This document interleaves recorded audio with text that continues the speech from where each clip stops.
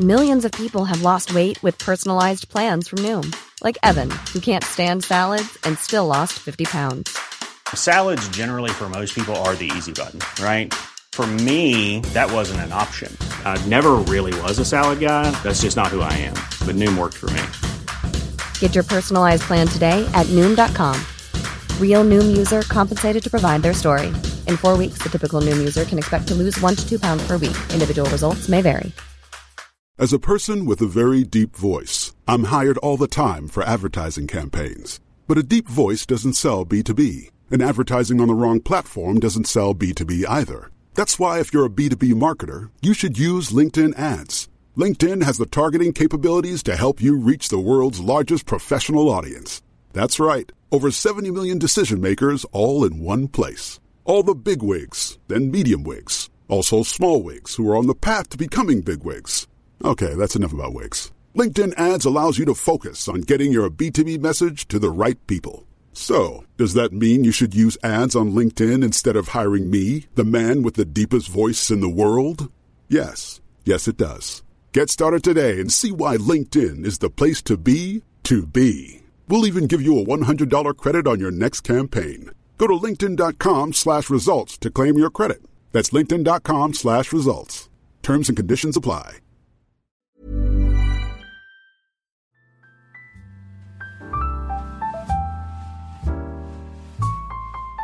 We did it. Out of the Faustian aristocratic age fire and into pure, straight-up, uncut romanticism by way of Lyrical Ballads, the joint production of William Wordsworth and Samuel Taylor Coleridge. Did Lyrical Ballads break new ground? No. Did it shatter the poetic norms of British poetry all at once, brushing stuffy, aristocratic, heroic couplet satires into the dustbin of history? No. Did it incite a literary revolution, breaking down the barriers for entry into the domain of poetry for the common British subject? No.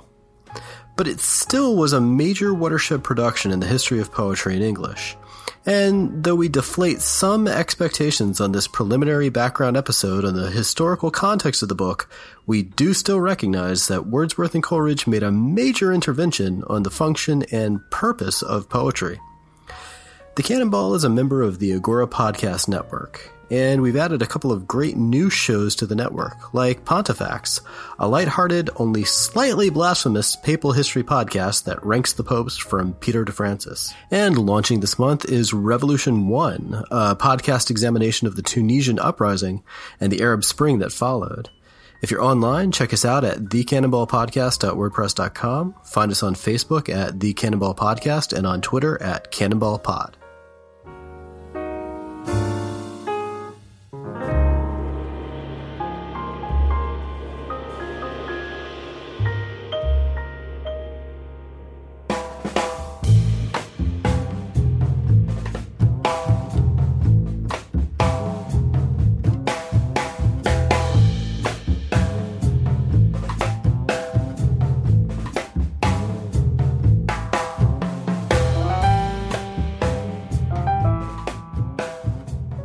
Welcome to the Cannonball, a podcast attempt to read all of the books in Harold Bloom's list of the Western canon. And Daniel, are you ready tonight to talk about Wordsworth and Coleridge's Magic Summer? I'm ready to, in the tradition of Brideshead Revisited, I want to know about a rich Englishman's magical time that he had. Although I don't know, were they rich guys? I'm going to find out for the first time on this podcast. Not. Okay, great. Not. All right, even better. Sorry, we're being a little facetious about this. We're taking on the Lyrical Ballads. Our plan is to, the Lyrical Ballads, which were written by Samuel Taylor Coleridge and William Wordsworth. Excuse me, in case you're sort of unfamiliar with the project. This is a watershed volume. It's not. It's. You know, I think generally approached or taught in undergrad as kind of like the quintessential romantic volume of poetry, or the volume of poetry that kicked off the Romantic era. It's not quite that. When you contextualize it and put it into context, it's not quite that. But it's a watershed volume. It solidified certain things that were in the air and brought to fruition a kind of poetic mode that, I want to argue is still with us to this day. Wordsworth and Coleridge worked on it together, over the course of mostly a summer is how it kind of germinated. But, they had poems that they had been both working on separately. They started collaborating on a couple of poems. They started changing things around and working with each other. And the idea was to produce this volume of their writings anonymously, to sort of, I guess, make their mark or get some stuff out there. So it's a watershed volume. In Bloom's book, he just takes on Wordsworth sort of singularly and looks at his poem, The Ruined Cottage. But we thought, for the sake of context, for the sake of, I guess, branching out a little bit, for the sake of, one of those major texts in the canon, we take on the Lyrical Ballads, as fully as possible in a couple of different ways.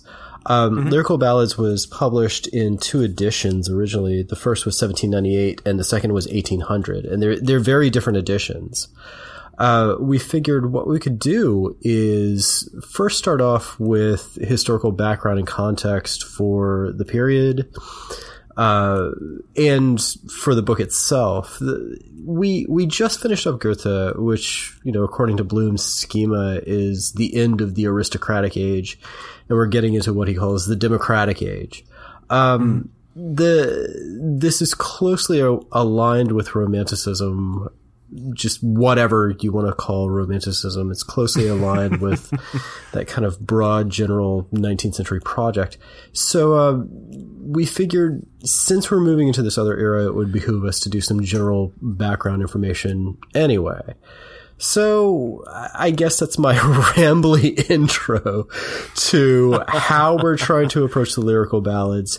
We're going to talk about the Lyrical Ballads. We're going to talk about the time period. We're going to mostly focus on England, but we might talk a little bit more about the continent, because this is also incorporating the French Revolution and reactions to the French Revolution. Mm-hmm. So,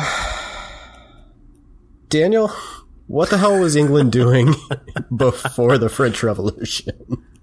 Yes, well, that is, hey, that's a mouthful. We'll take a look at it. I think it is fascinating though that and I guess kind of convenient that the dividing line between the aristocratic age and the democratic age, as Bloom defines them, as the French Revolution. Because of course that's the famous one about sans-culottes chopping the heads off of aristocrats. Right. That's a very concrete kind of example of a passing of the torch. But of course, as always, the story is a lot more complicated, and especially in the case of Great Britain, especially in the case of England. I'll use the term Great Britain, and by that I mean kind of the peoples and political entities that exist on the British Isles, right? So England, Scotland, and Ireland, which will actually come up. That why I sort of talk about those not necessarily as one unit is because it's in this time that the entity and the term United Kingdom is created. Right. But before the French Revolution, the kind of English, or I guess at this point we can call it British. There was a British Empire, right? So Scotland had been, more or less united with England in what's called a personal union under a monarchy, which is basically one person inherited the throne of both of these kingdoms. They're not necessarily the same state. It's just that each one has the same person as their monarch, which is why you get fun stuff like James II of England being James VI of Scotland. But in 1707, so about, more or less a century before our boys Wordsworth and Coleridge got their book out, there was the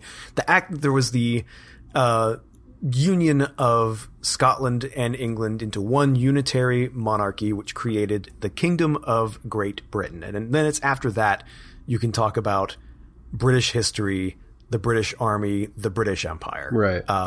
Because that was a term used to reflect that it was a project jointly of these national entities, England and Scotland.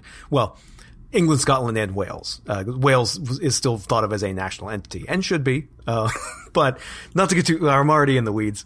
But toward over the course of the 18th century, the British Empire and its ruling class had a kind of roller coaster of fortunes. Really, it's where you saw the massive expansion of British interests and control in the East, in South Asia, for instance.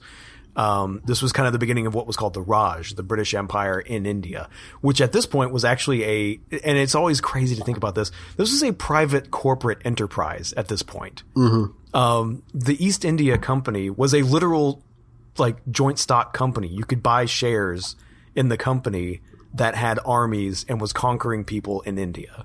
A very odd situation to think about, but who knows where capitalism will take us in the next century? We might get back there. We kind of did in the Iraq War. Yeah, there's that. Well, hey, if you have shares in Coca-Cola, they hired mercenaries to murder union organizers in Colombia. Yeah. So, you're already on board. But to get us back on track, of course, famously, both Claude and I are United Statesians. We live here in the political entity that is the inheritor of a big chunk of colonies that separated from the British Empire over the course of the 1760s to 1780s. And throughout all of this, there was also on kind of domestic front. So there's and all of this, you have a relatively small, but compared to other countries, much more kind of expansive ruling class in Great Britain, right? Because they already had a revolution in the mid 1600s, with the English Civil War, Oliver Cromwell and all that business. The monarchy had been restored a long time ago, of course, but that kind of parliamentary power was much more exercised and respected. And at this point, the parliament it reflected the interests of the large hereditary landowners, of course, your House of Lords. And the franchise was very, very restricted at this point. Maybe 5% of only men, actually voted for parliamentary elections. And you can guess that, of course, that was men at the tippy top of the social and economic ladder. So the people they sent tended to represent the interests of those people at the tippy top of the social and economic ladder. But in a way, it was a power more distributed than, say, in Ancien Regime France, right, which was, of course, that absolutist model centered on the court, or even in, say, Prussia, which also had the kind of enlightened absolutism, which in the Enlightenment era, we tend to associate Enlightenment with the French Revolution, with kind of democratizing. But at the time, the absolute monarchy was kind of considered the cutting edge of political technology. That was the Enlightenment mode, if you really want to look at the preponderance of kind of thought but England and Great Britain in general had already they were already charting their own path in that respect. And in addition to the kind of these far-flung imperial commitments that kind of seem to consume so much of the attention of that ruling class, there was a kind of internal colonialism happening, kind of most directly in Ireland. And this has been going on, of course, since the 1200s, when you had, the Normans going over and just kind of freebooting all over the island. Right. And because they owed their feudal allegiance to the King of England, some respected that allegiance, some did not, but, ostensibly they owed it. That's kind of marked as the beginning of kind of English colonialism on the island. That was really ramped up by Elizabeth and Cromwell, kind of just inherited that project. And so by the mid-1700s, you had in Ireland an incredibly complicated situation where there had been more or less actual ethnic cleansing in the north of the island in an attempt to pacify it. So right. That's one of the reasons why Northern Ireland is a powder keg today, is because that part of the island, Catholic Gaelic-speaking people were evicted and murdered and cleared away. They were literally cleared off the land to make room for what were called the Protestant plantations, which were people moved from Scotland, good Protestant subjects of the United Scottish and English monarchy, brought over there to kind of keep a lid on things.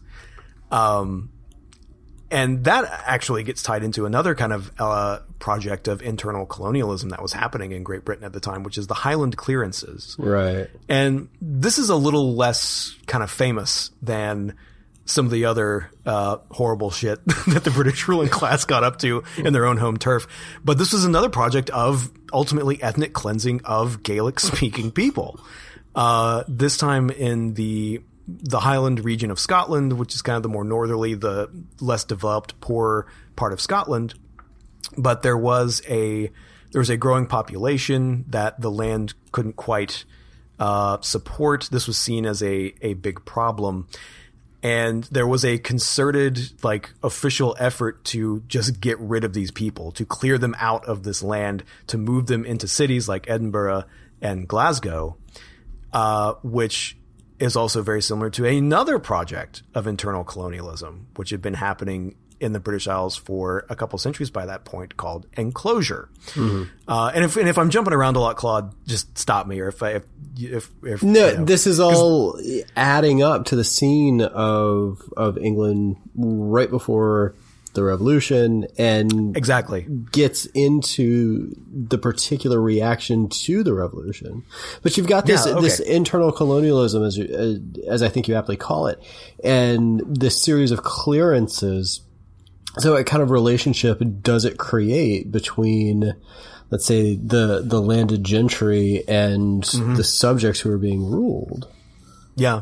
I'm going to use the term the lower orders to kind of refer to anyone who wasn't in that kind of the landed gentry class and up. Right. And which is, it's a clumsy term. It really smooths out a lot of important differences, but in the way that we're talking about it, I think it's useful. But enclosure was a process which began in the late Middle Ages. There's a wonderful book. The name of the author escapes me right now, but there's a wonderful book called The Making of the English Working Class, which explores how, cause all this time leading up to the revolution, the French Revolution and the Napoleonic Wars is also time leading up to the Industrial Revolution. Right. And one sort of stops to think, well, how can England have had an industrial revolution? How can you have this capitalistic factory model ready to go, or at least, picking up steam, so to speak, with, Watt's steam engine, without a workforce, a labor force? If everyone's a peasant living off the land, how do you induce them to come work in your dark satanic mill? And the way they did that was by kicking people off the land.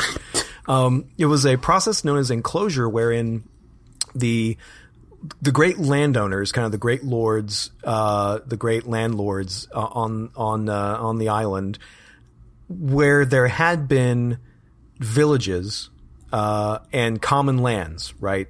There were common land that everyone could use. There was no, there were common pasturage. There were common rights to use the products of the forest. So you could go forage in the forest for your firewood, right? Or acorns to feed your hogs, or what have you. And these were held in common. They didn't belong to anyone. They belonged to whoever was there to use them. Right. Enclosure was the process of creating private property. Mm-hmm. Ex nihilo, or rather not ex nihilo, out of this common property. So by enclosing, it was a process called enclosing. You're literally closing off these common lands. You're closing off the ways in which these people made their living in the countryside, and hanging a no trespassing sign on it, and hiring other poor schmucks. You hire a segment of these dispossessed people to shoot guns at the other people when they try to come use this land that their people have been using for centuries. That creates a whole class of people, this whole roiling mass of people, with no choice but to find someone to, what do they have to live on? Well, they have their bodies. Mm. They have their labor to sell. And that's all that they have to live on. Yeah. That's the creation of the kind of the classically defined working class, right? Who is working class? Well, it's anyone who has to sell their labor to live. And if that sounds like that describes you and everyone else you know, there's a reason for that. So this process of enclosure, the Highland clearances, creates a similar situation in Scotland. And in the midst of all this is the Enlightenment. Right. Yeah. Especially the Scottish Enlightenment. Scotland was a big hotbed, in part because of kind of the old cultural and diplomatic contacts between the Scottish monarchy and the French monarchy, because of their mutual enemy, England. There was a lot of interchange between the continent and Scotland, a lot more than you would think. We think of it as this, oh, that's the rainy north of the island that no one ever goes to. Well, it was a lot more connected, and it's more connected than you think now. Yeah. But it was more, especially in the kind of the upper classes who had the time to sit around and have salons and write the Critique of Pure Reason and all that. Mm-hmm. But that also meant that, it's France, of course, they had the revolution that pops off in 1789. They have the reputation for being the place with the hotbed of radicalism and republicanism and intellectuals. But Great Britain had their own indigenous tradition of this. I mean, we can't forget the British people, or at least, the British Parliament murdered a monarch. They beat the French to it by a good century and a half. Oh yeah. Sorry, go ahead. As a brief little aside, I had a professor in undergrad who was he was Dryden's biographer, and he was an absolutely brilliant guy. And he was an expert on the 18th century, the long 18th century. And he speculated once in class. He said, I've had this idea that I could never prove, but I think it's valid, and maybe someday someone can do something with it. But he said his hunch was that Isaac Newton and the flourishing of the kind of sciences in the 18th century was the result of the English Civil War in the 17th century, because they took over the universities and made it so dangerous to study a lot of the old stuff that you were supposed to study, such as law and theology. And that meant that the only thing that you could study and not immediately, run into charges of treason would be useless subjects like mathematics and the sciences.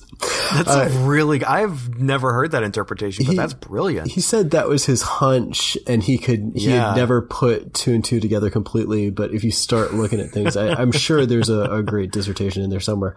But anyway, you're dead right. The English Civil War really is kind of like a forerunner to the French Revolution. I mean, it ran on very, very similar grounds, or there's certain sort of broad parallels that I guess you can make between the two. I don't want to get stuck in the rushes and say, oh, all of history is just cyclical. No. It's all accident and chaos. But there are these kinds of broad parallels that you can make between the English Civil War and the French Revolution. Yeah.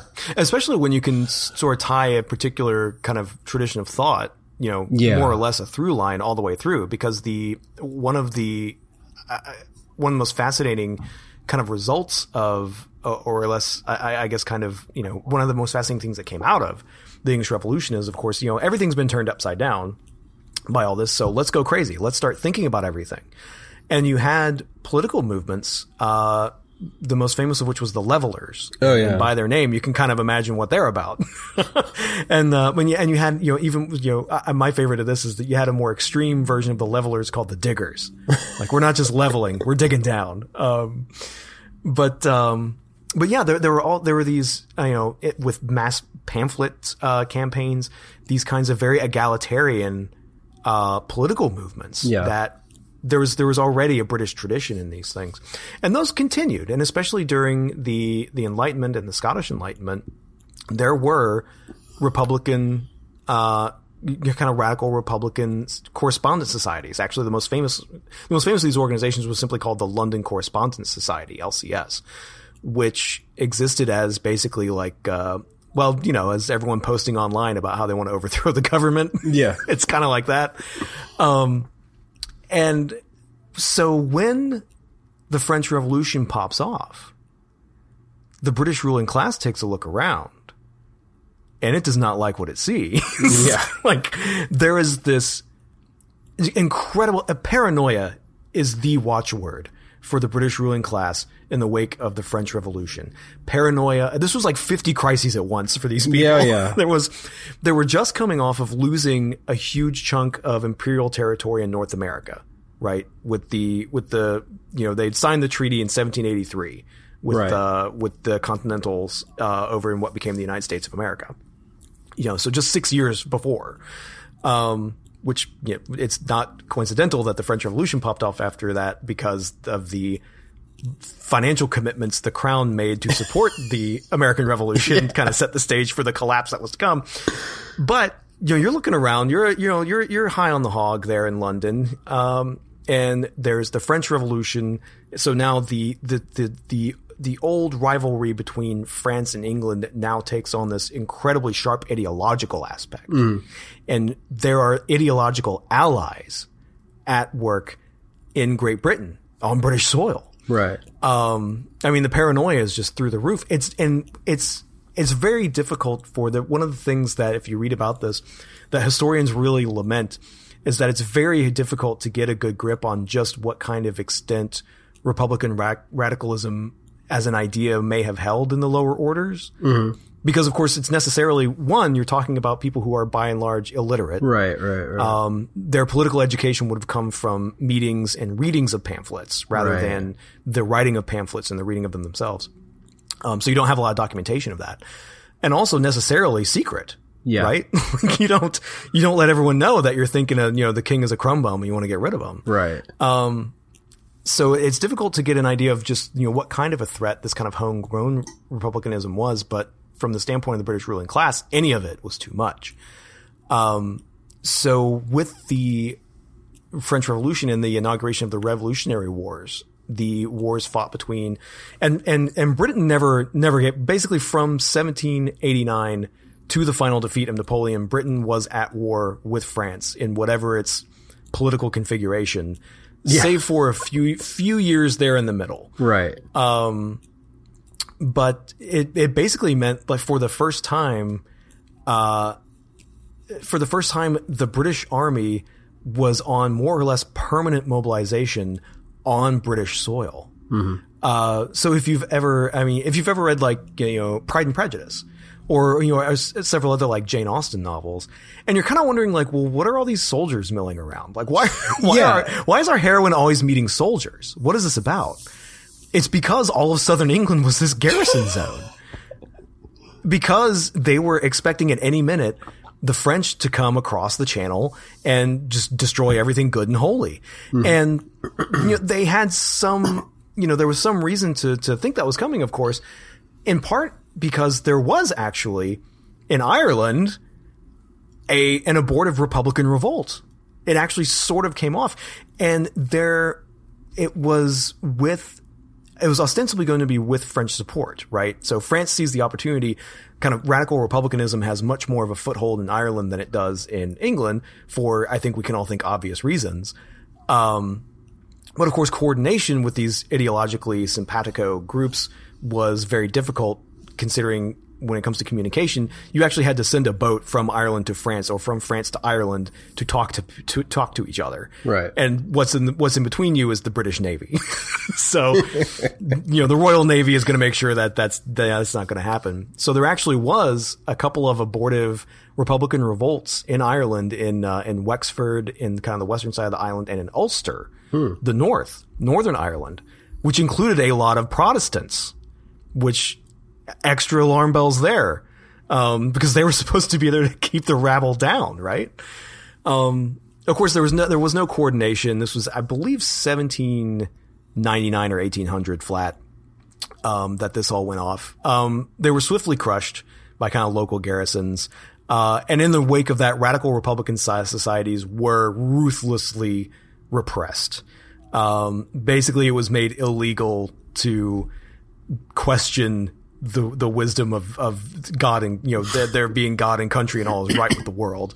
Kind of the, Great Britain has the reputation of being the kind of the crucible of quote unquote liberal values, right? In Western Europe, but, not this time, buddy. Yeah, it's all relative. But Right. But it was in the wake of all this that there was basically the British ruling class decides we need to really tamp down on this.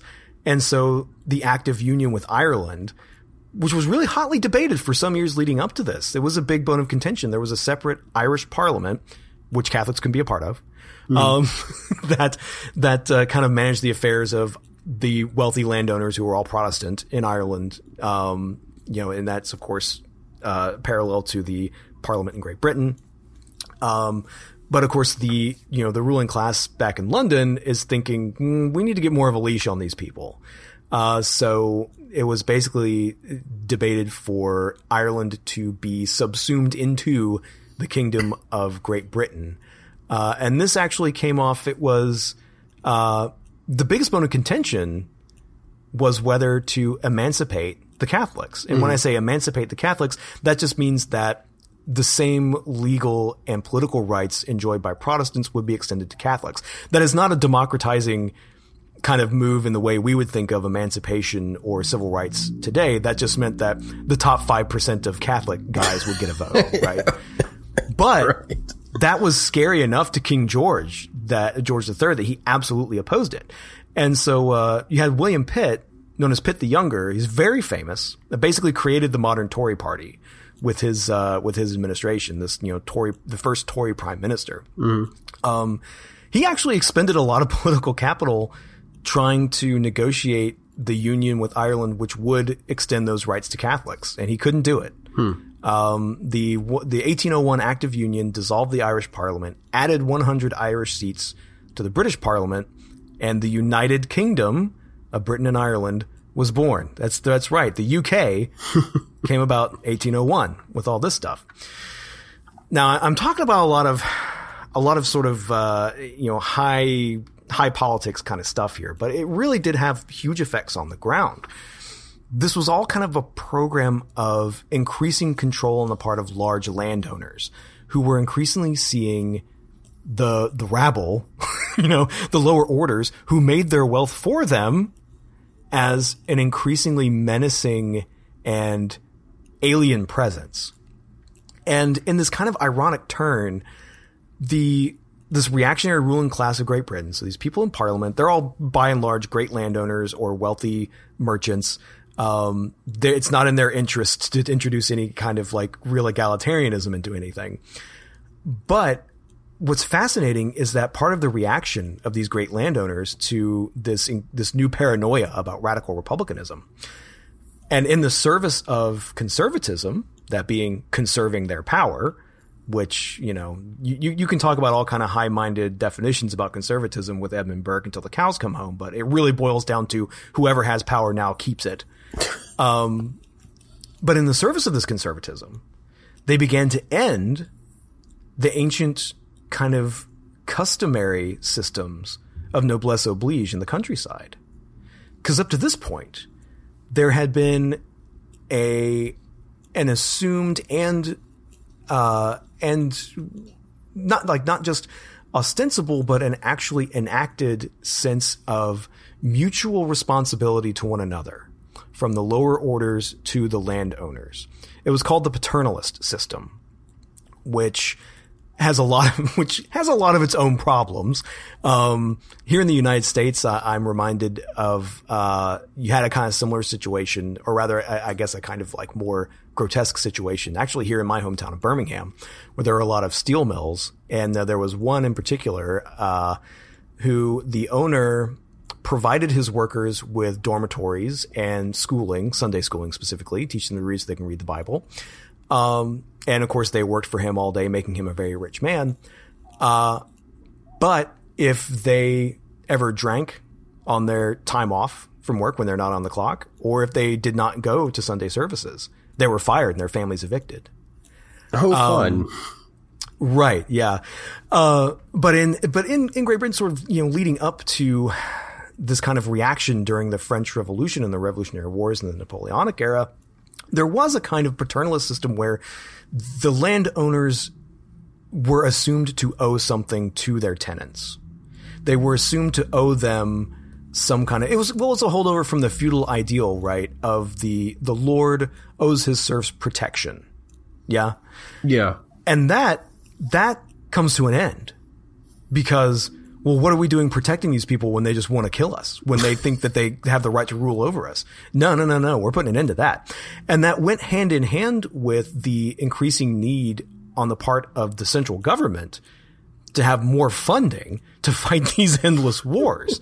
The great landowners saw that it was in their interest to go ahead and take the deal to pay more taxes to the central government in such a way that just ended this kind of paternalist system amongst their tenants who were making that money for them, in order to prop up this wartime economy and these repressive, policies.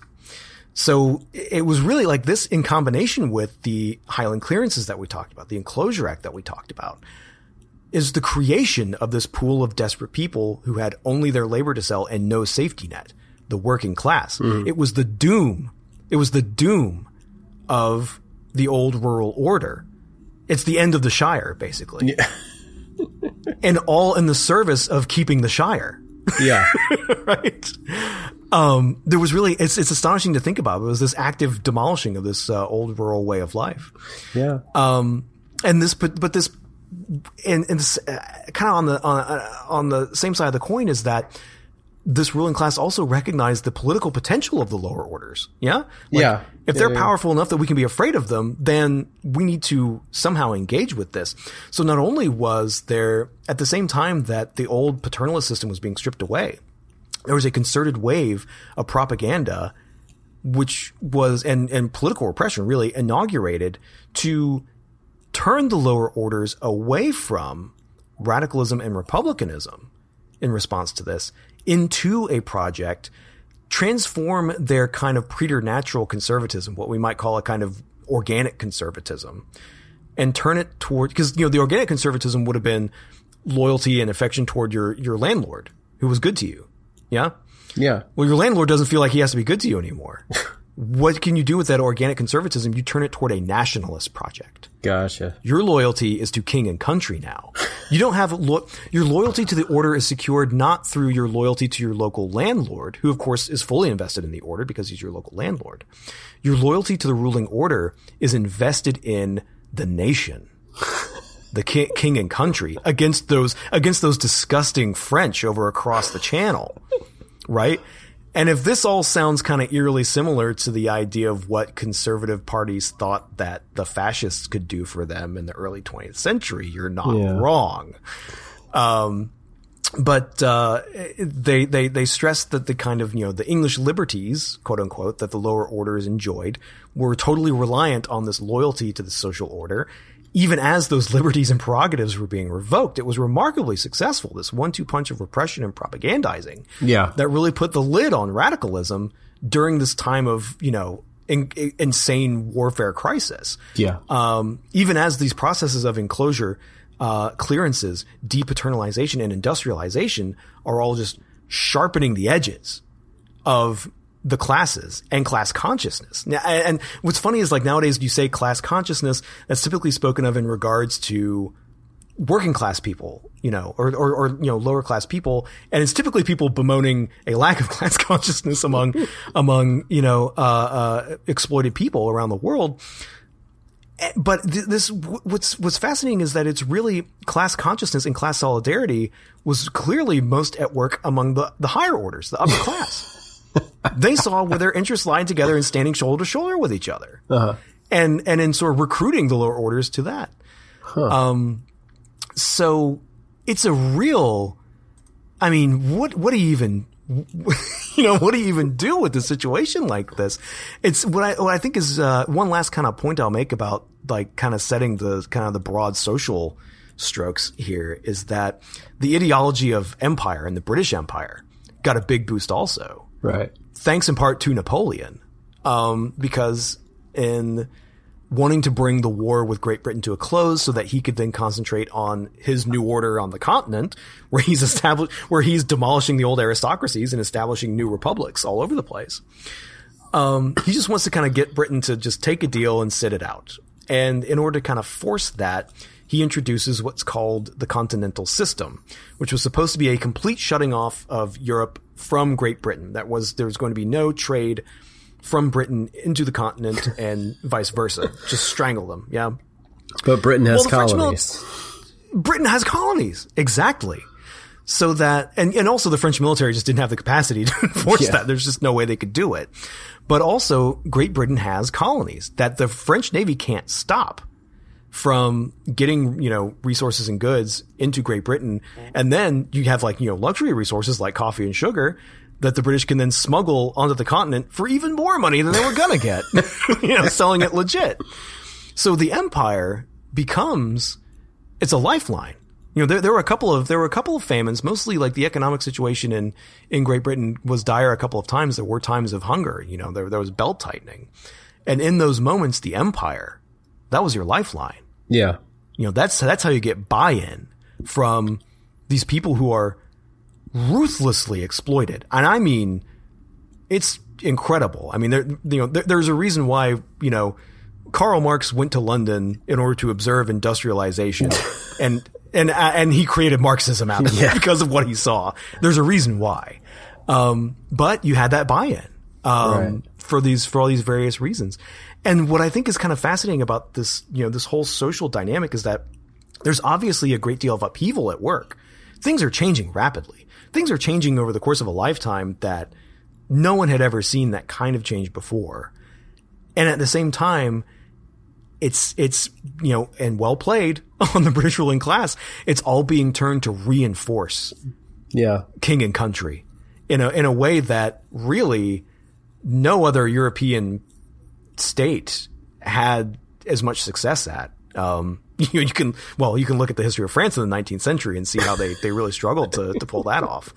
But, so that's we're concentrating on England with the Romantic period, but, like you said, we'll probably be taking a look at other kind of continental writers as well. And I'll want to do more research and have more to say on what kind of the continent was like and all this. But this is an area of history that I personally have a great deal of interest in. I don't know if you can tell. I can tell. And so it was really fascinating to me, thinking about this time frame. And of course, the, what are the themes that come up in Romanticism? Well, when I think Romanticism, I don't know much about it, but I always think of bucolic countryside shit, bucolic countryside shit. That sums up a good chunk of Wordsworth, honestly. Well, and that's not being fair to him. And I know there's more to it than that, but but just knowing that it's during this time that, it's a dead man walking. Yeah. Country life. No, it's so sad and strange. Yeah. And that's in a lot of ways, that's what Wordsworth charts, is the disappearance of that. And, it goes back and forth. Sometimes you read them and you're thinking, this is trying to get a handle on so much of Wordsworth, we're going to be talking about Wordsworth and Coleridge, but so much of Wordsworth is about the ground shifting underneath your feet. When I experienced this thing younger growing up, it was like this, and now the whole world is radically altered. On the one hand, there's the charting of that. On the other hand, it can lapse into nostalgia. At its worst, it really lapses into, weren't things perfect when I was a kid? No, when you were a kid, you just didn't know no better, But I think that's a good place to kind of start is with Wordsworth. Wordsworth was born in 1770. He died in 1850. He was from, sorry, I'm reading my notes and I can't read. He was from a middle-class family, with roots in the Lake Country. It was, the extended family was from this particular district. And, his father was a legal agent to wealthy landowners. What his father appeared to be was a kind of, property manager. He wasn't exactly I don't believe he was exactly like a lawyer, but he was kind of like the guy who looked over things or managed the property. And the family lived on the property, sort of in a house there. And the problem was that the landowners didn't pay. They owed the family money for, I think it was like 20 years. Wow. No, I'm sorry. It was less than that. It was like 10 years or something like that. Talk about the end of paternalism. Yeah. I mean, they just kind of kept stiffing them and kept stiffing them and kept stiffing them. But, you know, they had enough, I guess, to live on, because Wordsworth was the second of 5 kids. His early life was okay. His father taught him to memorize poetry. That's where he sort of developed this kind of fascination or love for it. And we're coming on the heels of the emergence of the poet as a vocation, or poetry as a vocation. We talked about this a little bit back when we were doing Samuel Johnson. You know, one of Johnson's, I guess, pseudo friends. One of the people he writes about was Alexander Pope, and Pope was the first professional writer. And he was a writer who was a poet. Now the way he did it was by translating, but, he could make his living with his pen and was extraordinarily successful at that. And that became, I guess, the model to strive for. Now, the interesting part is that we're coming off of that kind of elevated is the wrong word. How do I put it? The major mode of the 18th century was the heroic couplet, rhymed iambic pentameter, or 2 consecutively rhymed lines of iambic pentameter. The 18th century made a kind of overarching aesthetic statement that the heroic couplet and its particular lineation was the elevation of verse that mirrored sort of the height of thought. And if aristocrats weren't actually producing it, then it was still sort of aristocratic in aspiration, I suppose. So it was a pretty straightforward hierarchy of taste. And they made no bones about the class structure being a part of the hierarchy of taste. If it's elevated and higher, then it's naturally better and better reflective of nature. That's the way they thought about it. So we're sort of coming off of that. And a lot of that mode is still operative in this sort of late 18th century, you know, time period in which Wordsworth is emerging. But his father apparently had him reading William Shakespeare, reading and memorizing William Shakespeare, Edmund Spenser. Spenser was, you know, one of those magistrates to Ireland that you were talking about. He had a strong, bloody hand in putting down an Irish revolt, and he also did sort of like an early, I guess, attempt at an epic. Some would call it an epic, but the Fairy Queen, which is this, you know, if you have an interest in, I guess, knights and shit. Sorry, the Tolkienian stuff. Spenser made an epic out of, well, knights and shit, the Tolkienian stuff. But he did it by sort of, how do you put this? He adopted all these weird archaisms and things to make it look medieval when it wasn't. So, I mean, it's a fun, weird, strange, artificial, batty book to read. But it's, you know, got all of its allegorical fun in there. Anyway, Wordsworth sort of grew up reading that, reading Shakespeare, and reading Milton. This kind of threw me a little bit because I'm still kind of curious about the reception history of Milton. It's a mixed bag. I mean, to this day, I think there's some ambivalence about Milton in the UK because he was a king killer, because he was involved in the revolution, because he was the radical. You know, there's this kind of weirdness surrounding him. Why would Wordsworth be reading Milton? I mean, it seems as if some of that, I suppose, must have, or I guess some of that reputation as a king killer must have sort of tamped down a little bit, or I guess, been muted over time. But anyway, those are the kinds of things he was reading. He was also reading Don Quixote and the Arabian Nights. So you've got that kind of, I guess, hyper literariness coming in with Don Quixote and the Orientalism with the Arabian Nights, which feeds into the romantic supernaturalism and the Gothic. All right, that comes later. In 1778, his mom dies, and in 1784, his dad dies. So his father, both of his parents are dead by the time he's 14. He has extended family, and so he's sent off to school. He doesn't board at the school, but sort of in the town nearby. And the family is kind of dispersed. I think one or two of his brothers go to school with him. His sister, Dorothy, who's sort of like one of his major companions throughout his life, she goes to live with some relatives. All right, so he studies basically math and the classics, and he's really good at it. So one of the, it's important to keep in mind here that, one of the claims made about Romanticism or about the Romantics is that they're antithetical to, the old high learning. Well, some of them can be antithetical to it, but because they're indebted to it. And then later on, when you get to someone like Shelley, Shelley was steeped in his Plato, and he was reading it in the original Greek. He's using that all throughout. So it's not that they're sort of dispensing with the past or sort of trying to, throw it over in this way to establish a new and bold ignorance. They're using it to revise it. I think that's the best way to think about it.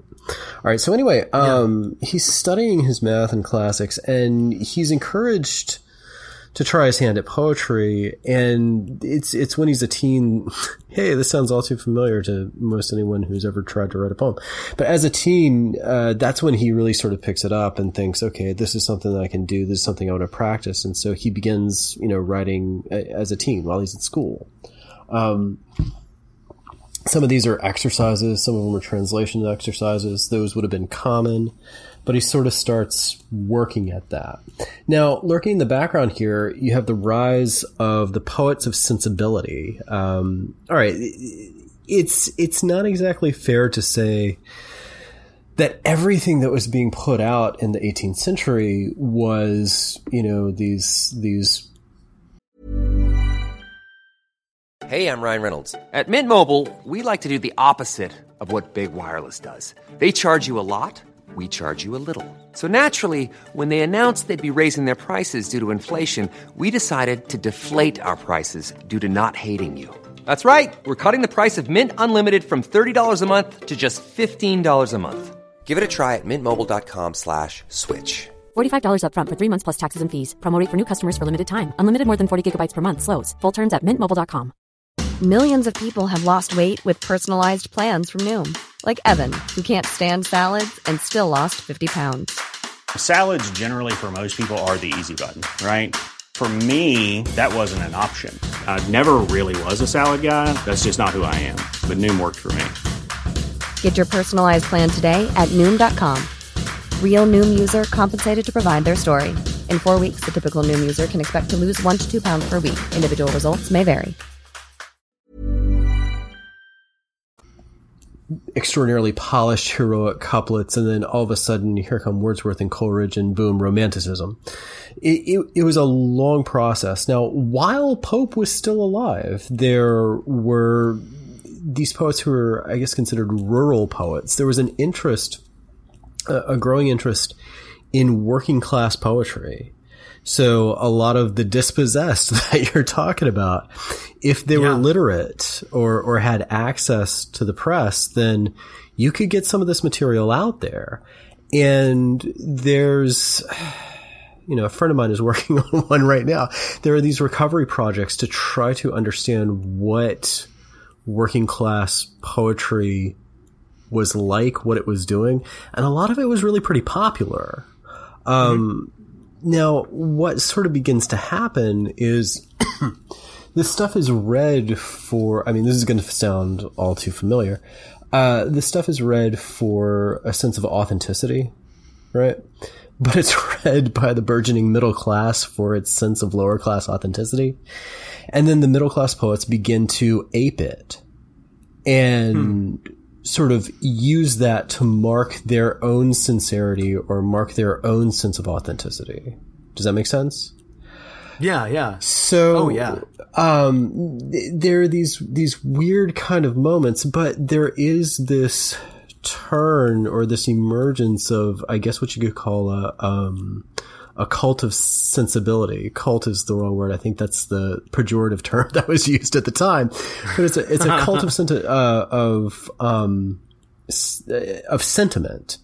Now, what this means isn't exactly what we think it means when we call something sentimental. You know, when you denigrate something as sentimental, it's overly sappy. This concern for sentiment was not just an aesthetic concern. It was also a sort of, I hesitate to say metaphysical, but it's sort of leaning in that direction. It's kind of a philosophical concern as well. Why do you feel things? How do you feel things? Right? And not just feel things as in emotion as something felt, but also sensation. And what is the difference between emotion and sensation? So it's not like they're naively just spitting out, oh, this is what I feel. This is my emotion. Take it. It's raw, naked, you know, pity me or something like that. Like you think of emotional, you know, sentimental poetry being. This is trying to sort of suss out, well, what does it mean to feel, right? In a lot of ways. So you have poets kind of emerging with this. You have Chatterton, you have Thomas Gray, who's, I always botch the title and I'm going to have to look it up right now. But his elegies, the elegy written in a country churchyard, that always trips off of my tongue so delicately. No, but Thomas Gray wrote the elegy written in a country churchyard, which is this meditation on death and existence. Sort of what is the place of the person in this sort of world of change. It's a pretty gloomy poem, but a wonderfully gloomy poem. And then you have Charlotte Smith, who writes sonnets. But I believe her term was did she write the elegiac sonnets? Yeah. So she wrote sonnets that were sort of about these kind of emotional things. It's sensibility, right? So anyway, she was also involved in sort of writing Gothic novels and things like that. So you have Charlotte Smith, Thomas Gray, Chatterton. Oh, sorry, I'm not trying to denigrate Gothic novels. Gothicism and the supernatural are a part of the sentimental, or they're sort of emerging around the sentimental, right? Which makes a kind of sense because, you know, everything has to do with you know, sensation and aesthetics and trying to understand all this stuff. And I would say, loyal listeners to the show will understand that we have a very positive view toward the Gothic and its role as a really a fountainhead for so much genre work that we enjoy. No, absolutely. So anyway, you also have Robert Burns. And Burns, I think, has become, you know, to the chagrin of the Scottish, the kind of like patron poet of Scotland. But what Burns did was wrote in Scots dialect, in the Scots language. Yes. And that was sort of this radical move at the time. It really opened up it opened up for a lot of people this idea of what you could do with the poem and what you could do with the language in the poem. And the other thing that these poets are sort of exploring are, you know, taking a page from some of these rural poets or the working class poets. What they're exploring are other metrics, you know, other, I hesitate to say genres, but in that mode, other genres of poetry, right?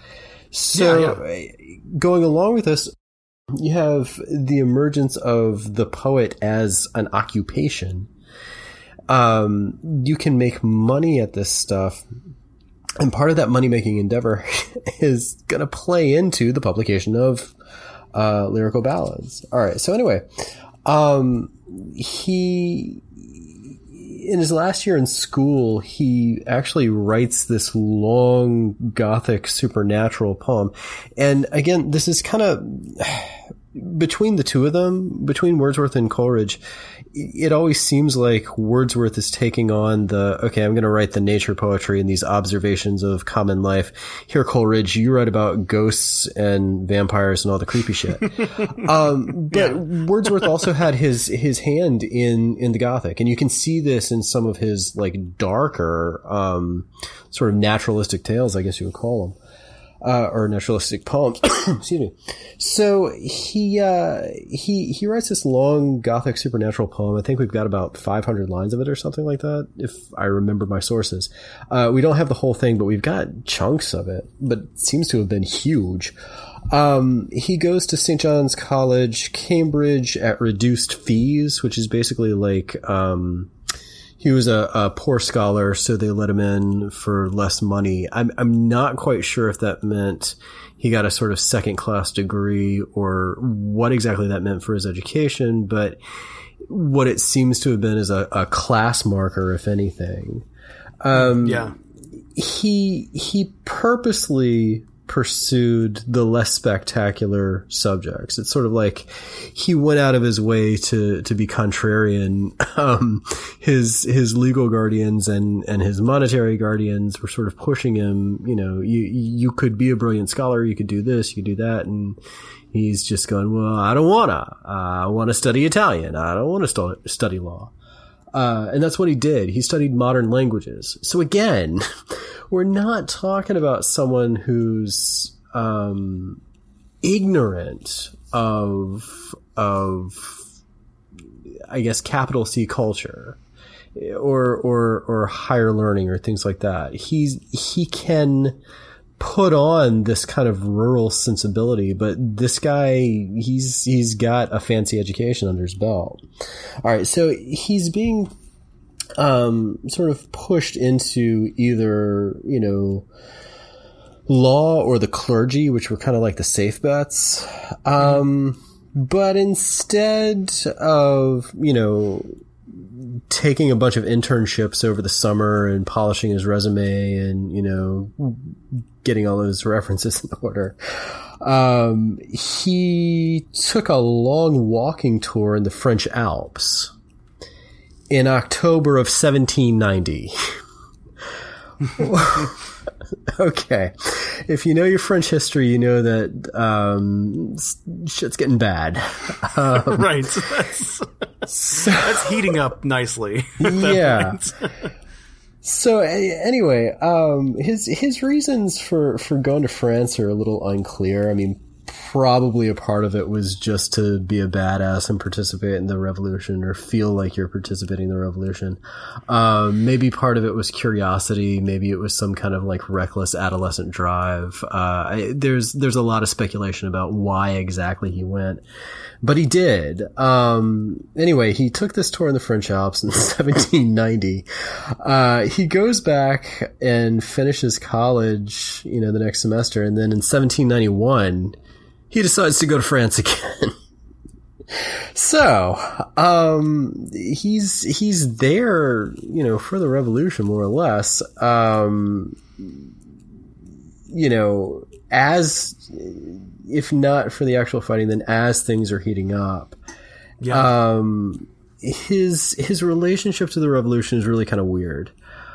He does seem to have been, all right, this is sort of the famous thing about Wordsworth. According to Shelley, he turned his back on the revolutionary ideals. He encouraged both.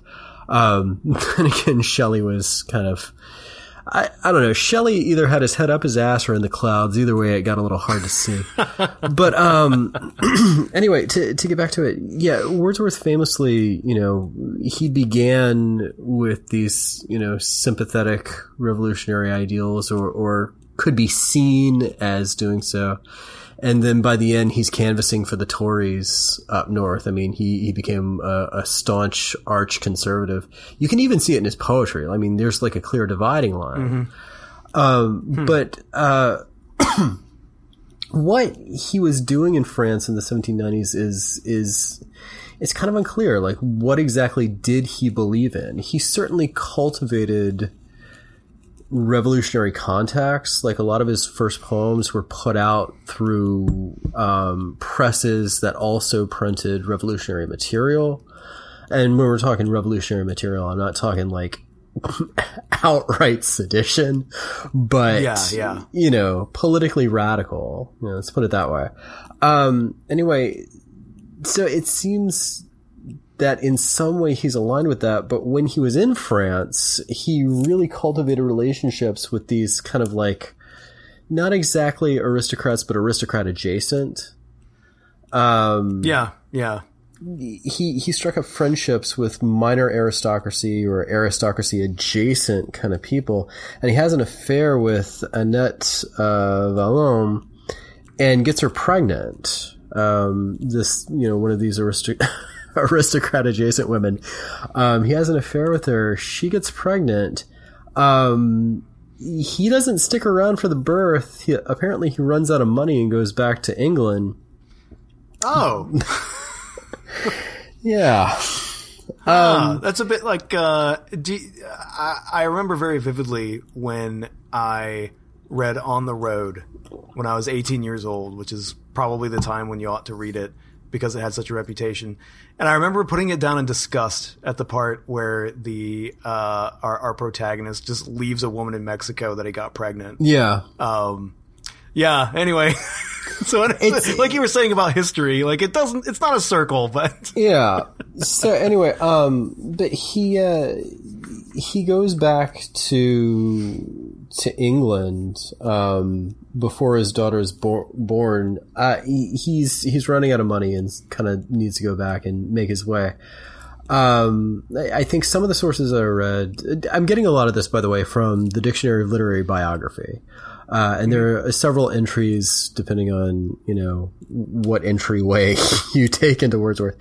But there are several entries on him, and the view seems to be mixed. I think there were a couple of sources that said, well, he wanted to go back to England to, get his finances back up, either to go back and take care of the daughter or bring them over.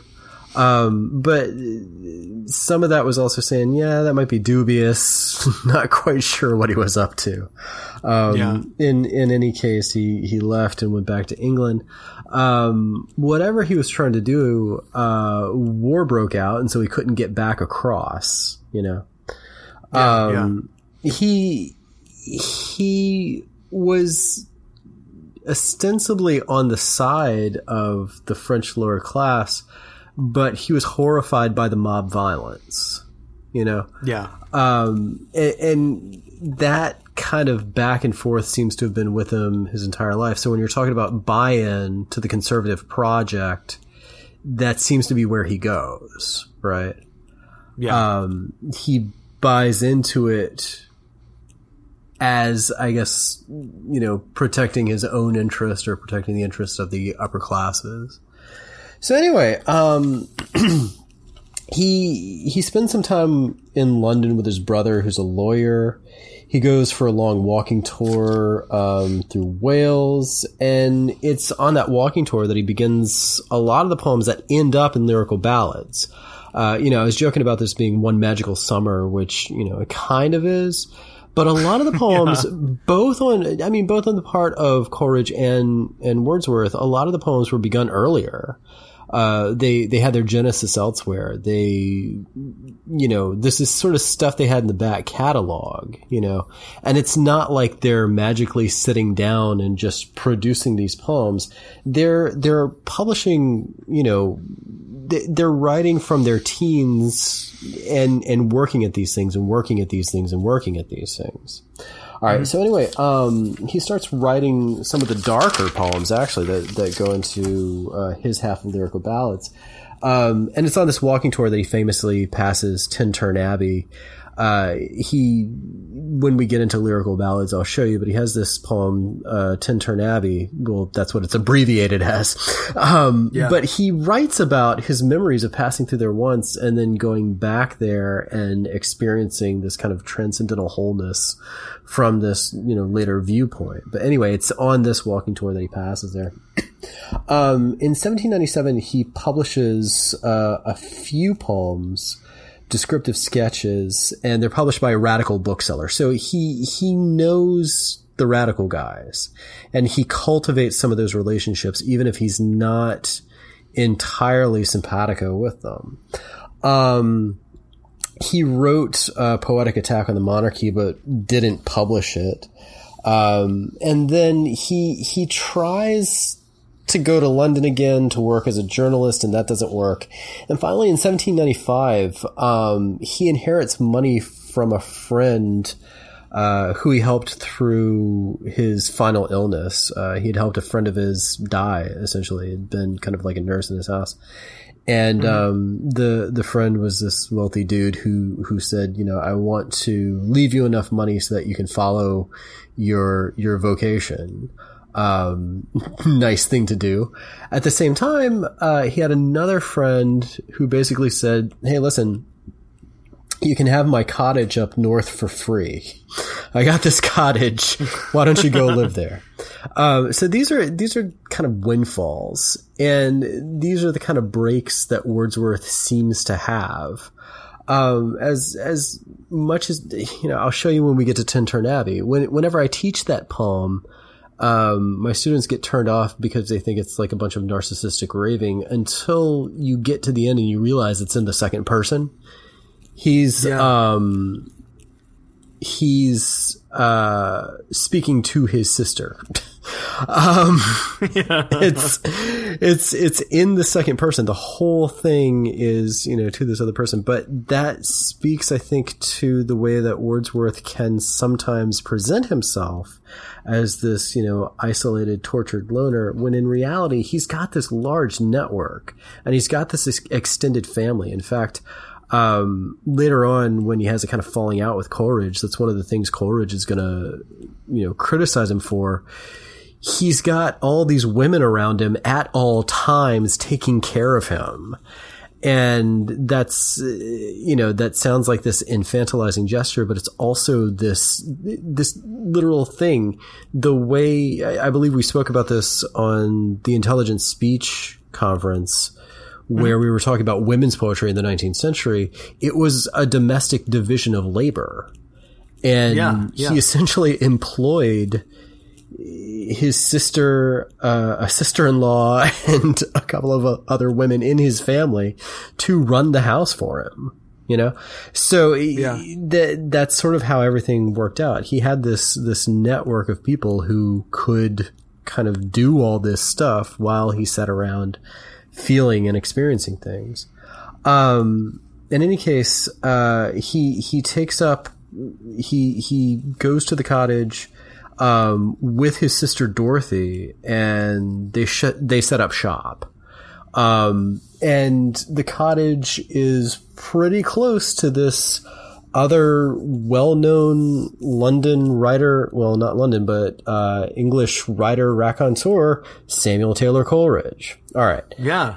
Now, Coleridge and Wordsworth had met earlier, but they were kind of sort of neighbors or in the same neighborhood, in the late 1790s. And it's there that their collaboration really begins. Okay. So, let's switch to Coleridge. All right. Coleridge was born in 1772 and died in 1834. He's from Devonshire. He was the youngest of 10, and his father was a vicar. He was a difficult kid. He was pretty temperamental, kind of hot-headed. One of the anecdotes I read had him, I can't remember how old he was, but he was young. He pulled a knife on one of his other brothers and then, got sort of in trouble for it so bad that he ran away from home and went to go live down by the river, where a friend of the family's found him and said, just come on back home. Now, the knife that he pulled on his brother was a kitchen knife, but still. Okay. Now, I don't know if this is accurate. Okay, so I'll get to that in a second. In 1781, his father dies and he's sent to Christ's Hospital in London as a charity scholar. Now, he writes about this, in his later poems about he hated London, and it's really kind of fascinating to see romantic attitudes towards the city. The British romantics as a whole are somewhat ambivalent. Coleridge doesn't like the city. He hated it. He wanted to go back to the country because he just remembers being beaten in boarding school day after day. Wordsworth finds some things to like about the city, but, the other major romantics Blake and Keats, those were the city kids. And they're kind of the most extreme in some respects when you get either into the aesthetics or into like the visionary apocalypticism. I don't think Shelley can even match Blake for being far out and weird. That's a very good point. Yeah. German romanticism tends, from my understanding of it, it tends to be extraordinarily hostile towards city life and, elevates the rural. My understanding of French romanticism is that, for all of the trappings of, elevating the countryside, France has always been so centered on Paris, or Paris has always been so central to the way that France is run, that a lot of French romanticism seems to be kind of like weirdly city driven. And I'm thinking here of something like Victor Hugo. I guess nobody really reads Hugo anymore, but Hugo's novels, Les Miserables and Notre Dame de Paris, I mean, they're all about the city as this place of aesthetic splendor. It's all about the history of the place in this way that, Wordsworth writes about the countryside. But anyway, so that's just kind of like this weird aside. All right. So he's sent to the city, he's sent to London, he hates every minute of it. He goes to Jesus College, Cambridge, where he runs up debt. He mistakenly thought that he could charge all of his furniture and not have to pay it. He thought he had some kind of, I guess he was just following the custom of everyone else he saw. Kind of a naive guy. He was a brilliant scholar. And okay, this is up for debate, I guess, but and I'm not quite sure the accuracy of it, but I've had two professors, one in undergrad and another in grad school, describe him as essentially child prodigy. He was extraordinarily gifted. He could apparently just pick up things extraordinarily easily. And again, I don't know if that description absolutely fits, but his sort of career arc, his life arc kind of fits it. One of the things about child prodigies is that they often have a crack up point. There's so much pressure on them to produce that, they go off in some weird direction or crack up entirely and just, can't handle the pressure, or they crack and find some way to navigate it or something like that. And that seems to be where Coleridge kind of ends up, sadly enough. Anyway, so he becomes a radical in college, or as a result. And in 1794, he works with Robert Southey, another writer, poet, and soon to be enemy, literary and otherwise. He works with this guy to develop this commune, this idea for, I think it was called pantisocracy. They were going to go to the US and start this commune and, I guess live in some kind of transcendental Protestant splendor or something like that. Coleridge is sort of following the pathway to the Unitarian ministry. But part of the project involves getting married, and Coleridge goes through with it, and I believe Southey doesn't.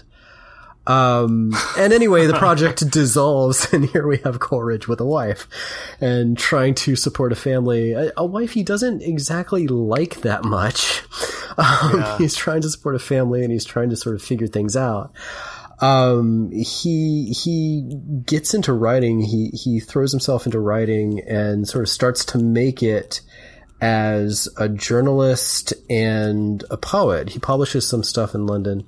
He works around in London as a kind of minor journalist, if I remember correctly, and he starts getting a reputation. And so he sort of starts making waves as someone with all the best ideas. And this is the thing about Coleridge. He's got all the best ideas, but no follow through. He needs other people. That's let me just say, listeners, that the Cannonball would not really exist as a project if it was just up to me. So let me just say that I feel some kinship with Mr. Coleridge. Well, me either. I mean, like, I've got tons of things I'd love to do that I cannot follow through with. But he needs a collaborator. Yeah. He needs someone to sort of walk him through it to get to the end. But he's kind of a mover and shaker, and he's developing this reputation. And, I think a lot of it has to do with the ways that he can be convincing. He was a very good talker, and he could be very convincing about, all these crazy projects that he has. All right. So anyway, he moves to the West Country and really sort of cultivates a group and sort of, just works on developing this idea of himself. And that's where he has connections to. Sorry, he had met back in college. I think it was Charles Lamb and Leigh Hunt. And those are two other major movers and shakers in the literary world in the time period. Both of them are essayists, and I believe Hunt was a publisher as well. And so you're talking about sort of developing these connections, developing a network, putting this all together, and kind of getting people moving in one direction. Okay. So, he's a great conversationalist. He can keep you going, keep you on the edge of your seat, and sort of like monologue into you. It depends on who you are, whether or not you like this. There are some, I guess reminiscences written about, how just brilliant and fascinating he could be. And then there's some reminiscences written about how, you just like take a sip of water and just leave me alone for 5 minutes, that kind of thing. Stop monologuing at me. So it depends on your taste for monologues, I guess. But he'd met Wordsworth in 1795, but now that they're living close by, they really begin to collaborate. And so that's where you get to, what I'm calling the summer of 1797. That's one magical summer. All right. This plays absolutely into that kind of crazy paranoia that you were talking about, sort of early on. Cold War era seems to me to be a good enough comparison. I mean, this sort of seems like the summer of 69 before, things went to shit with the Manson murders. The attitude is one, as best I can tell, it's one of, astounding liberation and fascination and sort of unconventional living and, pushing the boundaries of, metaphysics and this, very existential questions. On the other hand, you've got, the FBI is tapping the phone and, can I leave a package here and all this shit like that. So I'll tell you the most famous anecdote that kind of comes of this. The Wordsworths and the Coleridges could be somewhat unconventional. I mean, they're trying to make their living through this, I guess, somewhat unconventional, through somewhat unconventional means. What does it mean to be a writer? How do you do this? What kind of hours do you keep? So the Wordsworths would go on these long country hikes at all hours. So they're, out all night walking on the moors. Well, I guess we're not in the moors, but, you get the idea. They're out all night. They're not observing the sort of regular, routines of those around them.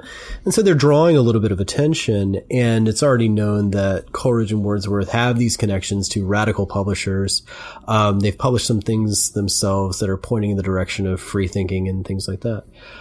So there's this sort of famous anecdote, Coleridge and Wordsworth were being trailed by government spies. They're to use the contemporary example, their phones were being bugged. So they would go on these long country hikes, and there were basically agents of the government sort of sneaking around, following them in the bushes. And one of these government agents started getting freaked out because he was like, these guys are supposed to be, really smart guys. They're supposed to be really attuned. They know I'm here. Fuck, they found me. They figured me out. And he was going back over his notes because, he's following these two guys riding, having these intense conversations. And then this dude kept saying, spy nosy, spy nosy, spy nosy. He knows there's a spy. He knows there's a spy in the bushes. Fuck, I figured out. No, it was Coleridge with his thick accent talking about his enthusiasm for the philosopher Spinoza. Spinoza. So it was a stupid anecdote. I mean, that apparently actually happened. It's a stupid anecdote, but it was a time of, intense exuberation and intense paranoia all at the same time. I'm thinking of something like Joan Didion's White Album, like the essay she wrote about living in California in, I think it was like 68 to 71. And felt like the world was coming apart because the world was coming apart.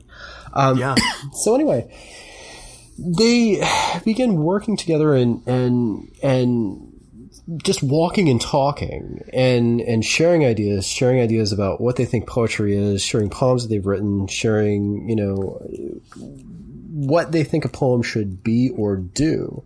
Now they're unconventional, but we're not talking about like Byronic wild orgies, so don't necessarily go to that kind of thing. But they start producing works together in collaboration, or works inspired by each other. And some of them really go nowhere. They're not exactly quite sure what they want to do together yet. So Wordsworth produces this sort of Shakespearean inflected play called The Borderers. Coleridge produces his own play, Osorio. They send both plays, down to London to see if they can get produced. Both are rejected. It's not going anywhere. They have this idea to do some kind of joint project, but they're not quite sure what it is. Coleridge has been working on this weird poem that kind of manufactures these strange archaisms called The Rime of the Ancient Mariner. Most people, I think, have read the later version, the 1800 version. The 1798 version I believe it takes Spencer as its model. It has all these sort of like fake medievalisms, and it's really kind of arcane and a little tough to get your head around. He smooths over some of the metrics for the later version. But he's working on this, and they kind of decide, you know what, this would be a great start for a volume. And they start cobbling together poems that they've written previously and then putting those together and arranging them and rearranging them. And they eventually come up with this this thing called Lyrical Ballads. Their writing is inspired by each other, and Wordsworth really has this burst of productivity with these lyrics that add narrative to them.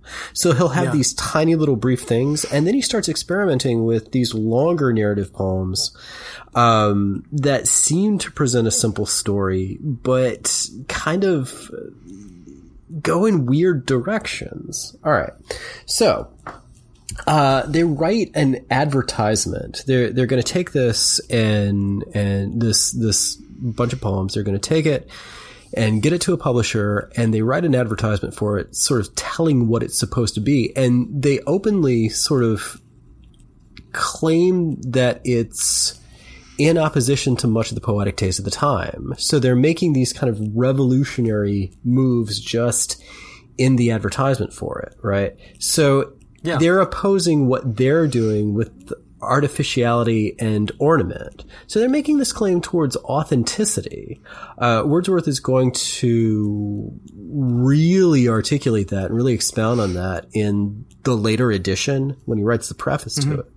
But they're making this claim towards authenticity, either of self or of representation or of language or of verse. And they're setting it in opposition to the kind of metrics that had been sort of hailed as aristocratic. the when you get into it, the book is not like the poems in the book are not okay. No one's calling for the death of George III, and it's not openly class warfare or anything like that. But that didn't matter because when it was published, reviewers would read it based on the metrics and based on the advertisement as a piece of radical writing. So Robert Southey, Bob Southey, Coleridge's nemesis there, wrote a review sort of excoriating it for its radical politics, based on the ballad form alone. Does that make sense? That's insane. Well, not That's really. Marvelous. Not really. Because I mean, it sounds insane, but you're right. I mean, you've made the case for why that would be salacious or seditious. Yeah. Well, the same thing happens again and again. There's a cultural politics to form. You can look at American poetry in the 40s and 50s and into the 60s. This is sort of like the old break narrative about the shift from modern to postmodern poetry. There's this narrative that says, modern poetry is ironic, distanced, formal, and, I guess kind of like cold and emotionless and detached. Whereas postmodern poetry is immersed in the moment, personal, accepting of ontological, epistemological change, and it emphasizes free verse, and free verse is necessarily a democratic gesture. Well, hold on there. There are plenty of modernist poets who are implementing free verse in these aristocratic ways. And there are plenty of, metrically tight postmodern writers. And I'm meaning writers after 1945, who are investigated by the FBI. I mean, okay. Richard Wilbur is one of the most, looking at him in 2020, he seems just absolutely staid. His metrics are extraordinarily polished and, he's the epitome of the well-wrought urn. And he was one of the more radical, in his life, he was really pretty radical and open in his hostility towards the Vietnam War, his embrace of the civil rights movement. There literally was an FBI file on this guy. So anyway, this just goes to show that these kind of cultural readings are often, skewed, but they're there. And so there's this way of reading form as necessarily political or what have you, right? Whatever the form is, it always, operates in this cultural mode. So, just the forms that they're using alone, mark them as, radicals, even though Wordsworth is increasingly moving against the revolution as it turns to, reign of terror and mob violence, even though Coleridge is also extraordinarily hesitant towards the revolution in its embrace of mob violence and its rejection of theology in favor of atheism. Coleridge is the Unitarian minister. He has his metaphysics, and you don't fuck with his metaphysics. All right. So, well, you think he would have been like all right with the cult of the supreme being a Unitarian? I suppose not, though. Yeah, you got to have Jesus in there somewhere. All right. So, it wasn't done to his taste. Yeah. So anyway, the reviews when it comes out. The reviews are mixed. It wasn't necessarily panned. A couple of people did pan it. A couple of people did like it, but it was sort of up in the air. Now what happens is they put it out there, then Coleridge and Wordsworth and their households fuck off to Germany so that Coleridge can go study Kant. Wordsworth and his sister have a horrible time of it. Coleridge goes to the big cities to attend the universities and, be a heady intellectual. And Wordsworth and his sister kind of end up in the countryside, not really knowing the language, going, So they go back early, and there's this whole kerfuffle with the copyright for Lyrical Ballads. It turns out that the editor that they'd sold it to had given it to someone else, and just by chance it lands back in Wordsworth's hands. It was this whole mess. And if you want to get the background on it, read Michael Garner and Dahlia Porter's edition of the Lyrical Ballads put out by Broadview. That's actually the one we're going to be using for this project, or at least I'm going to be using for this project, because it's kind of like it's edited with history in mind, let's put it that way. And it has a ton of contextual information to it. Anyway, so Wordsworth gets the copyright back, and he realizes that even though the reviews were mixed, this thing is kind of sort of selling. It's starting to get a readership. So what he wants to do is add some stuff to it, put a preface on it to I guess justify certain moves that they make and guide the reader into understanding what the project is, and reshuffle a few things. Now, they'd started with a bold move. They'd put Rime of the Ancient Mariner first. So you've got this really heady, bizarre, gothic, supernatural narrative in this kind of mock archaic Northern English verse. What the fuck were they thinking? That's amazing. That's sort of like starting the album with Sister Ray, you know? Anyway, so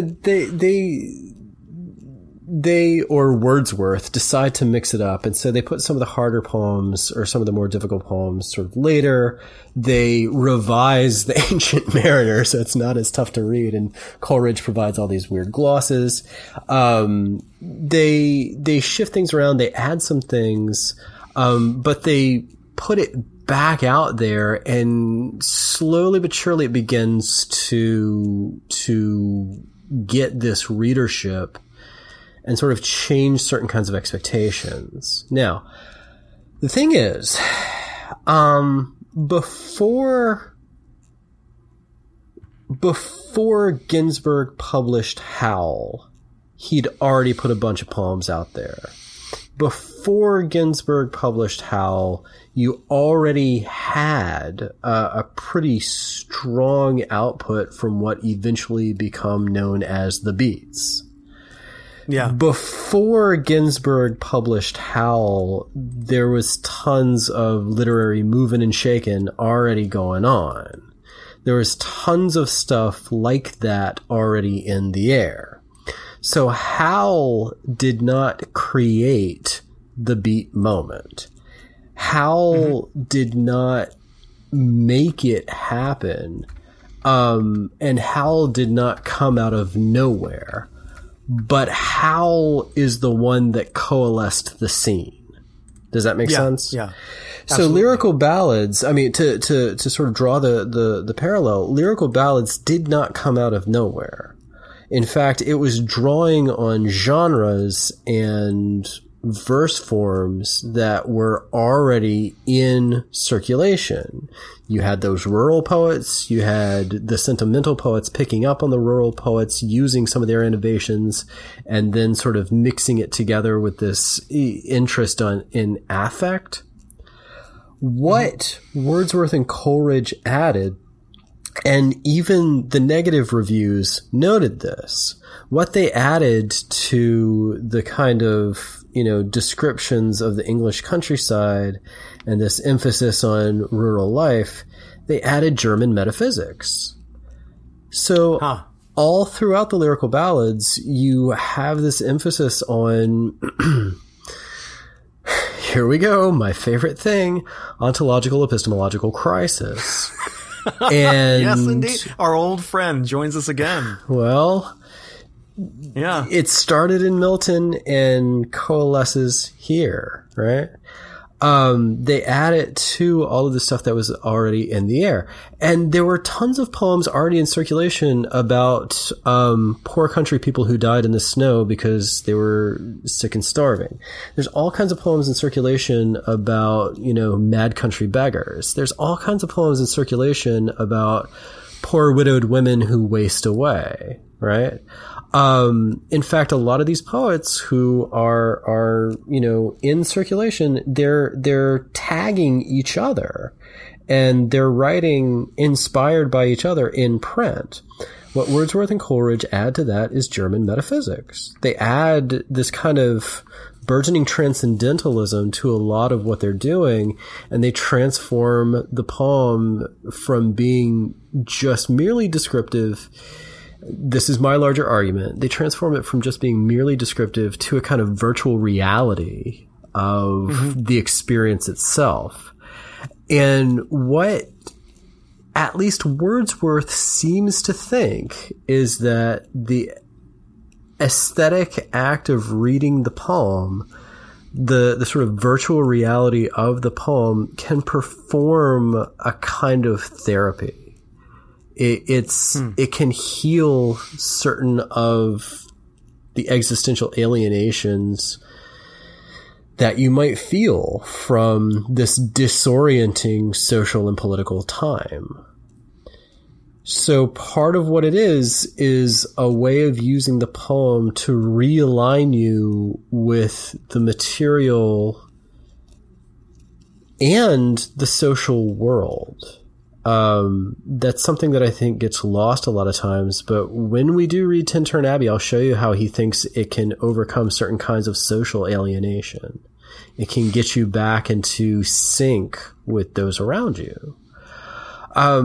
So that's what they really sort of add to this. It's all really, really, really weird, but that's kind of what makes it fun. And it's really that sort of metaphysical tweak that I think the later poets, that later wave of romantics pick up on and run away with. And it's that tweak that I think is still with us in, I'm not going to say in writing in English, because I can't speak with confidence about the scene outside of America, but America is still, whatever school or philosophy or whatever thing it is that American poetry is doing, it's still operating in a romantic mode, because it's still whatever it claims to be. It's still in some way, shape, or form trying to address these ontological, epistemological crises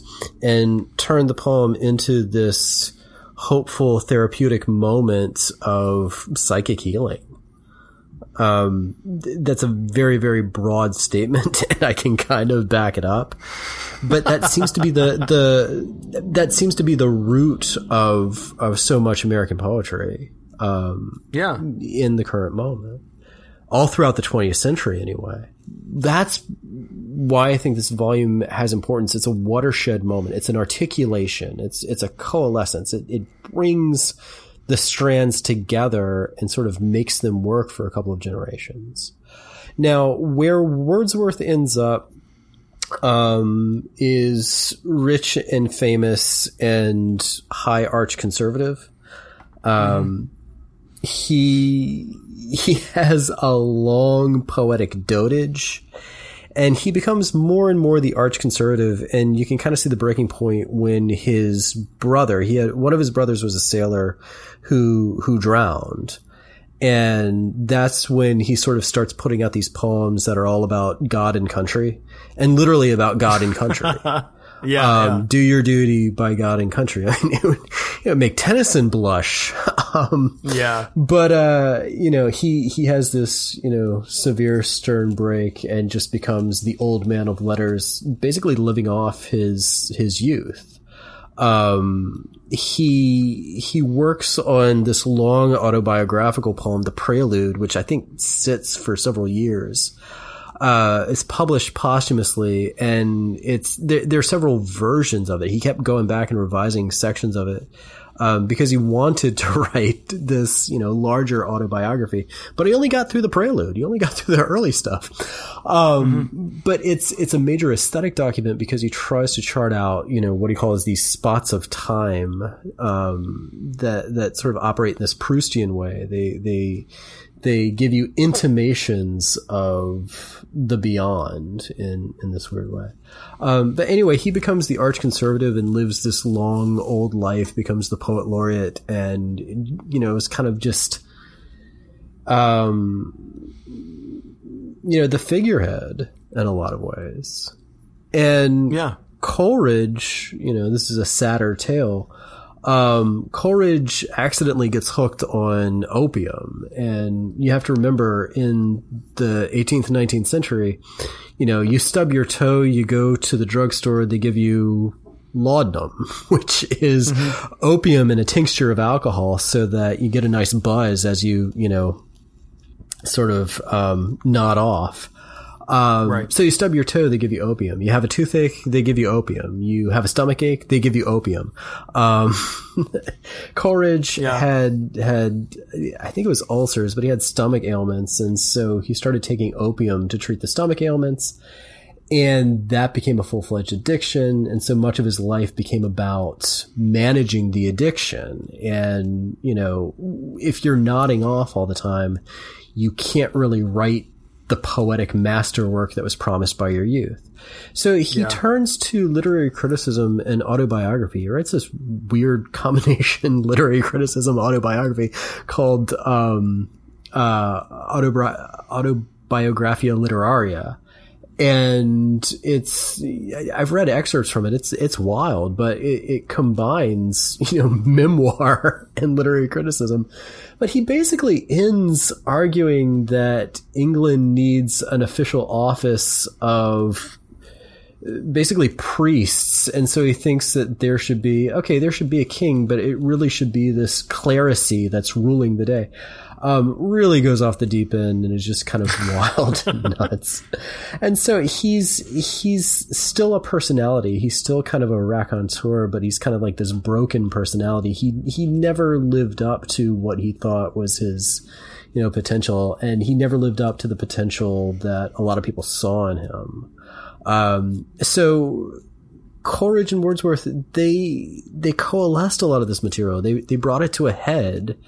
They sort of put this thing out there, and then, in old age became the figureheads of everything that was wrong for their younger contemporaries, everything that was wrong in poetry. Shelley maintains, his radical stance. Byron, sends his barbs off to them, both for their conservatism and for, what he sees in Coleridge is fatuous metaphysics that, does nothing. And what he sees in Wordsworth is basically sexual repression. And he's probably not wrong.